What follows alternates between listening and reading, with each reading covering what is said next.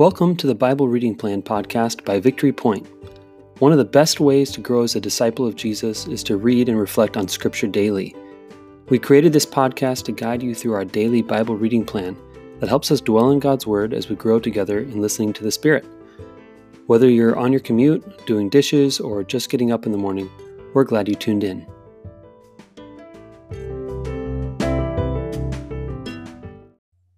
Good morning and welcome back to the Bible Reading Plan podcast. My name is Brendan McClenahan. I'm your host.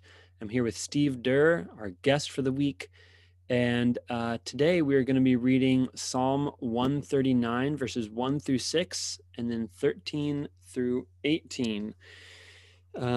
Steve, if you don't mind, I'll just go ahead and read this passage, and then I'd love to hear what's standing out to you about it today. Okay. Yeah. O Lord, you have searched me and known me. You know when I sit down and when I rise up. You discern my thoughts from far away. You search out my path and my lying down and are acquainted with all my ways. Even before a word is on my tongue, O Lord, you know it completely.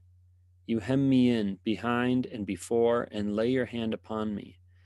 Such knowledge is too wonderful for me. It is so high that I cannot attain it. For it was you who formed my inward parts. You knit me together in my mother's womb. I praise you, for I am fearfully and wonderfully made. Your works are wonderful, and I know that very well. My frame was not hidden from you when I was being made in secret, intricately woven in the depths of the earth. Your eyes beheld my unformed substance. In your book were written all the days that were formed for me, when none of them as yet existed. How weighty to me are your thoughts, O God! How vast is the sum of them! I try to count them. They are more than the sand. I come to the end, and I'm still with you. So, Steve, what's grabbing your attention about this passage? I'm especially interested in anything that raises questions or, flags for you, but anything that's standing out to you this morning. Yeah. Well, when I first read this, it reminds me of a song that Rebecca St. James sings. It's called Psalm 139. But it's the whole, you search me and you know me, you know my every move. It's a beautiful song. So go Google it when we're done on YouTube. Anyways, it just, what in that song and what it says here is that basically God knows everything about us. He knows our ways. He's familiar with us. Yet, despite that, he still loves us. He still wants to be with us. He forgives us. The verses that we skip, 7 through 12, is basically saying, I can't hide from you. No matter where I go, I can't hide from you. You know exactly where I am. So even though we sin, even though we dishonor him or disobey God, and we try to hide, he still loves us, and he knows where we're at. And it's because when we jump into 13 through 18, he created us. He created us in a way that's fearful, that's wonderful. He knit us together in our mother's womb. So, I think you introduced this, or we talked in between podcasts about this is your favorite psalm, and just that idea of, despite how sinful we are and how messed up we are, he still created us, and he knows us before we even know ourselves. It's a cool psalm. Mm-hmm. Yeah. I love this. I mean, this is the psalm that my mom taught me as a kid, and she helped me memorize it as a kid. So it's very close to my heart. And it reminds me of Samuel when it says, you search out my path and my lying down. God comes to Samuel while he's lying down and speaks to him in words that are so familiar. So he feels so, the words feel so familiar to him that he mistakes them as Eli's words. And so this is a sense of God being so familiar to every one of us because he made us. He knows every single part of us. He knows the depths of our being. He knows our inmost thoughts, our inward parts. He knit us together in our mother's womb. So that's That's something that I love about this psalm is the nearness of God. And Mm. it kind of, so the, to me, this speaks of God's grace, Yeah. because how do I put this? For the God of the universe, you would think, and I think, especially with the way that we see ourselves in regards to our image of perfection, like each one of Mm. us knows deep down how messed up we are, and how broken we are, how far we fall from even our own visions of what we should be, the kind of people we should be, or the kind of things we should be doing, our inability to do the right thing, and our inability to stop doing the wrong things. um, that most conceptions of God in the world are one of God being kind of disgusted with us. Mm. And it's up to humans to get to God, to clean up their act, and to, polish their shoes, so to speak, to pray a certain amount of times a day, to go to church a certain amount of times a day, to, kind of to beat ourselves into submission, or to, you know, get ourselves into a spot where we're able to feel like we're able to be close to God. And always kind of climbing that ladder, or that tower, to the heavens. And here, even before we're born, God comes to us Mm. and speaks words of love, speaks words of belovedness and enchantment with us, speaks words of like thoughtfulness of us, thinking of us all the time, seeing even our unformed substance, seeing us in our mess, literally in our unformed substance, writing out every single day of every single of our days in his book, like thinking about every single day that we're going to live, and Mm. and thinking of us so much that we can't even fathom how deeply God thinks about us.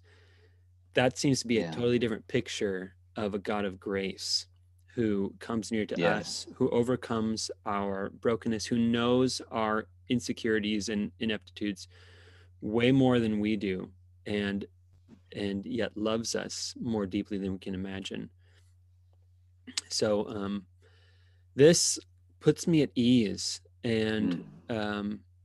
reminds me that there's nothing hidden from God, and yet God loves me. So what am I trying to prove? What Mm.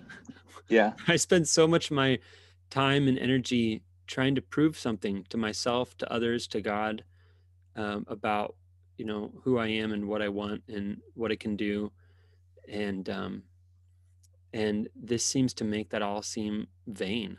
Like, well, God already loves me, Yeah. so I don't have to worry about proving anything or being someone I'm not. God already loves me as I am, and that's comforting and reassuring to me. Yeah. Yeah. I like you said he loves me who I am. I think he loves me despite who I am. I think what's reassuring to me is that God's thoughts for me are based on his design of me. When he knitted me together in my mother's womb, that's how he sees me, not on how I see myself. It's not based on my deeds. I don't know if that makes sense, but he thinks of me the way he designed me, not the way I act out. Mhm. Right. And so, yeah, that reassurance that you said, it makes me not worry. I mean, we have to try not to sin. We have to try to live a life that's holy, and live a life that honors him, but it doesn't rest on us. Ultimately, he loves us because of who he is, not because of what we do. Well, I mean, you were referencing yesterday about your kids. We were Yeah. talking about negatively, like, man, I remember when you were a baby. How dare you bring a word of Yeah. correction to me? you know. Yeah. But there is that still that sense of, I remember you when you were a baby. Mm. There's nothing you can do to make me think that you're not my child and I don't love you. Like, Yeah. this is just like, there's no way I could stop loving you. Right. And Yeah. I've even talked to parents recently who are caught up in in kind of a situation similar to that, not, like realizing that there's some brokenness in the relationship with their children. And even with as broken as it is, as bad as it gets, they still can't stop loving their kid. Yeah. No matter how bad it gets, that what aches is that they want their kids to know that they love them, and they can't figure out how to make that bridge, Yeah. And so I imagine there's a very similar relationship with God, who knows us even more than our parents know us, and knows us more than we know our own kids, and loves us more than we do. Of course, there's the learning to work in right relationship with God and with the world. Obviously, that flows out of our love with God. That flows out of a sense of belovedness. It's not something that, comes before it, that we somehow have to figure out how to act right so that God would love us. But in response to God's love, we love others, and we, love the world. So, I love this psalm. I am fearfully and wonderfully made. That's just a word we can say over and over again in response to God's love for us. Say, thank you, God, that you've made me fearfully and wonderfully. That's a good word. Well, thanks, Steve. Yeah, for sure. Anything else you want to draw out of this psalm? Anything else you're thinking about with this? Yeah, well, I think just a little side note, going back to what we talked about yesterday, I have to remember that not only was I fearfully and wonderfully made, but my kids were. So when we talked yesterday about how I have to trust that God's speaking to them, even if it's not what I might want for them or hear for them. I remember, when Jackie was pregnant, I would be, praying for the kids, and, that before I even knew who they were, right? I didn't know if it was a boy or a girl or whatever, and just praying that God's will be done. But even more so, God was needing to get them together, right? He was creating them. He was making them fearfully and wonderfully made. And so even more so, I need to kind of turn them over to God. And so, I don't know, just kind of, this is, a word to us from God, but it's also me as a parent. How can I, trust my kids with God and let him do in their lives what he needs to do, regardless of what I think. Not that they're doing anything I don't agree with. I should clarify that, but but it's kind of exciting to see who God is making them and who they will be. But anyways, yeah. Well, thank you for bringing that up, because that's a good way to. It's a good lens to put on when we're not just looking at our kids, but anybody. This is part of the Imago Dei, the fact that God's image is pressed into every single person, that we encounter during the day. And when I get impatient with somebody, am I able to say, this person is fearfully and wonderfully made? This is someone that God knows intimately, that God is, pursuing intimately, that God is thinking about consistently. How would that change the way I interact with others, to be able to see them as through this lens? That's good too. Well, thank you, Steve, and thanks everybody for listening. You are fearfully and wonderfully made. God knows your words before you even say them. God knows your paths. He knows everything about you, and God loves you. God thinks about you all the time, and may you just kind of bask and soak in that today, and then also be able to see the people in your life as through the same lens. Go in peace. We'll see you tomorrow. Bye. Thanks for listening to the Bible Reading Plan podcast. If you have any reflections on the scripture we just read, please click the link in the show notes to leave us a voice message. We'd love to hear from you. Let me send you on your way with a blessing. The Lord bless you and keep you. The Lord make his face to shine upon you and be gracious to you. The Lord lift up the light of his countenance upon you and give you his peace.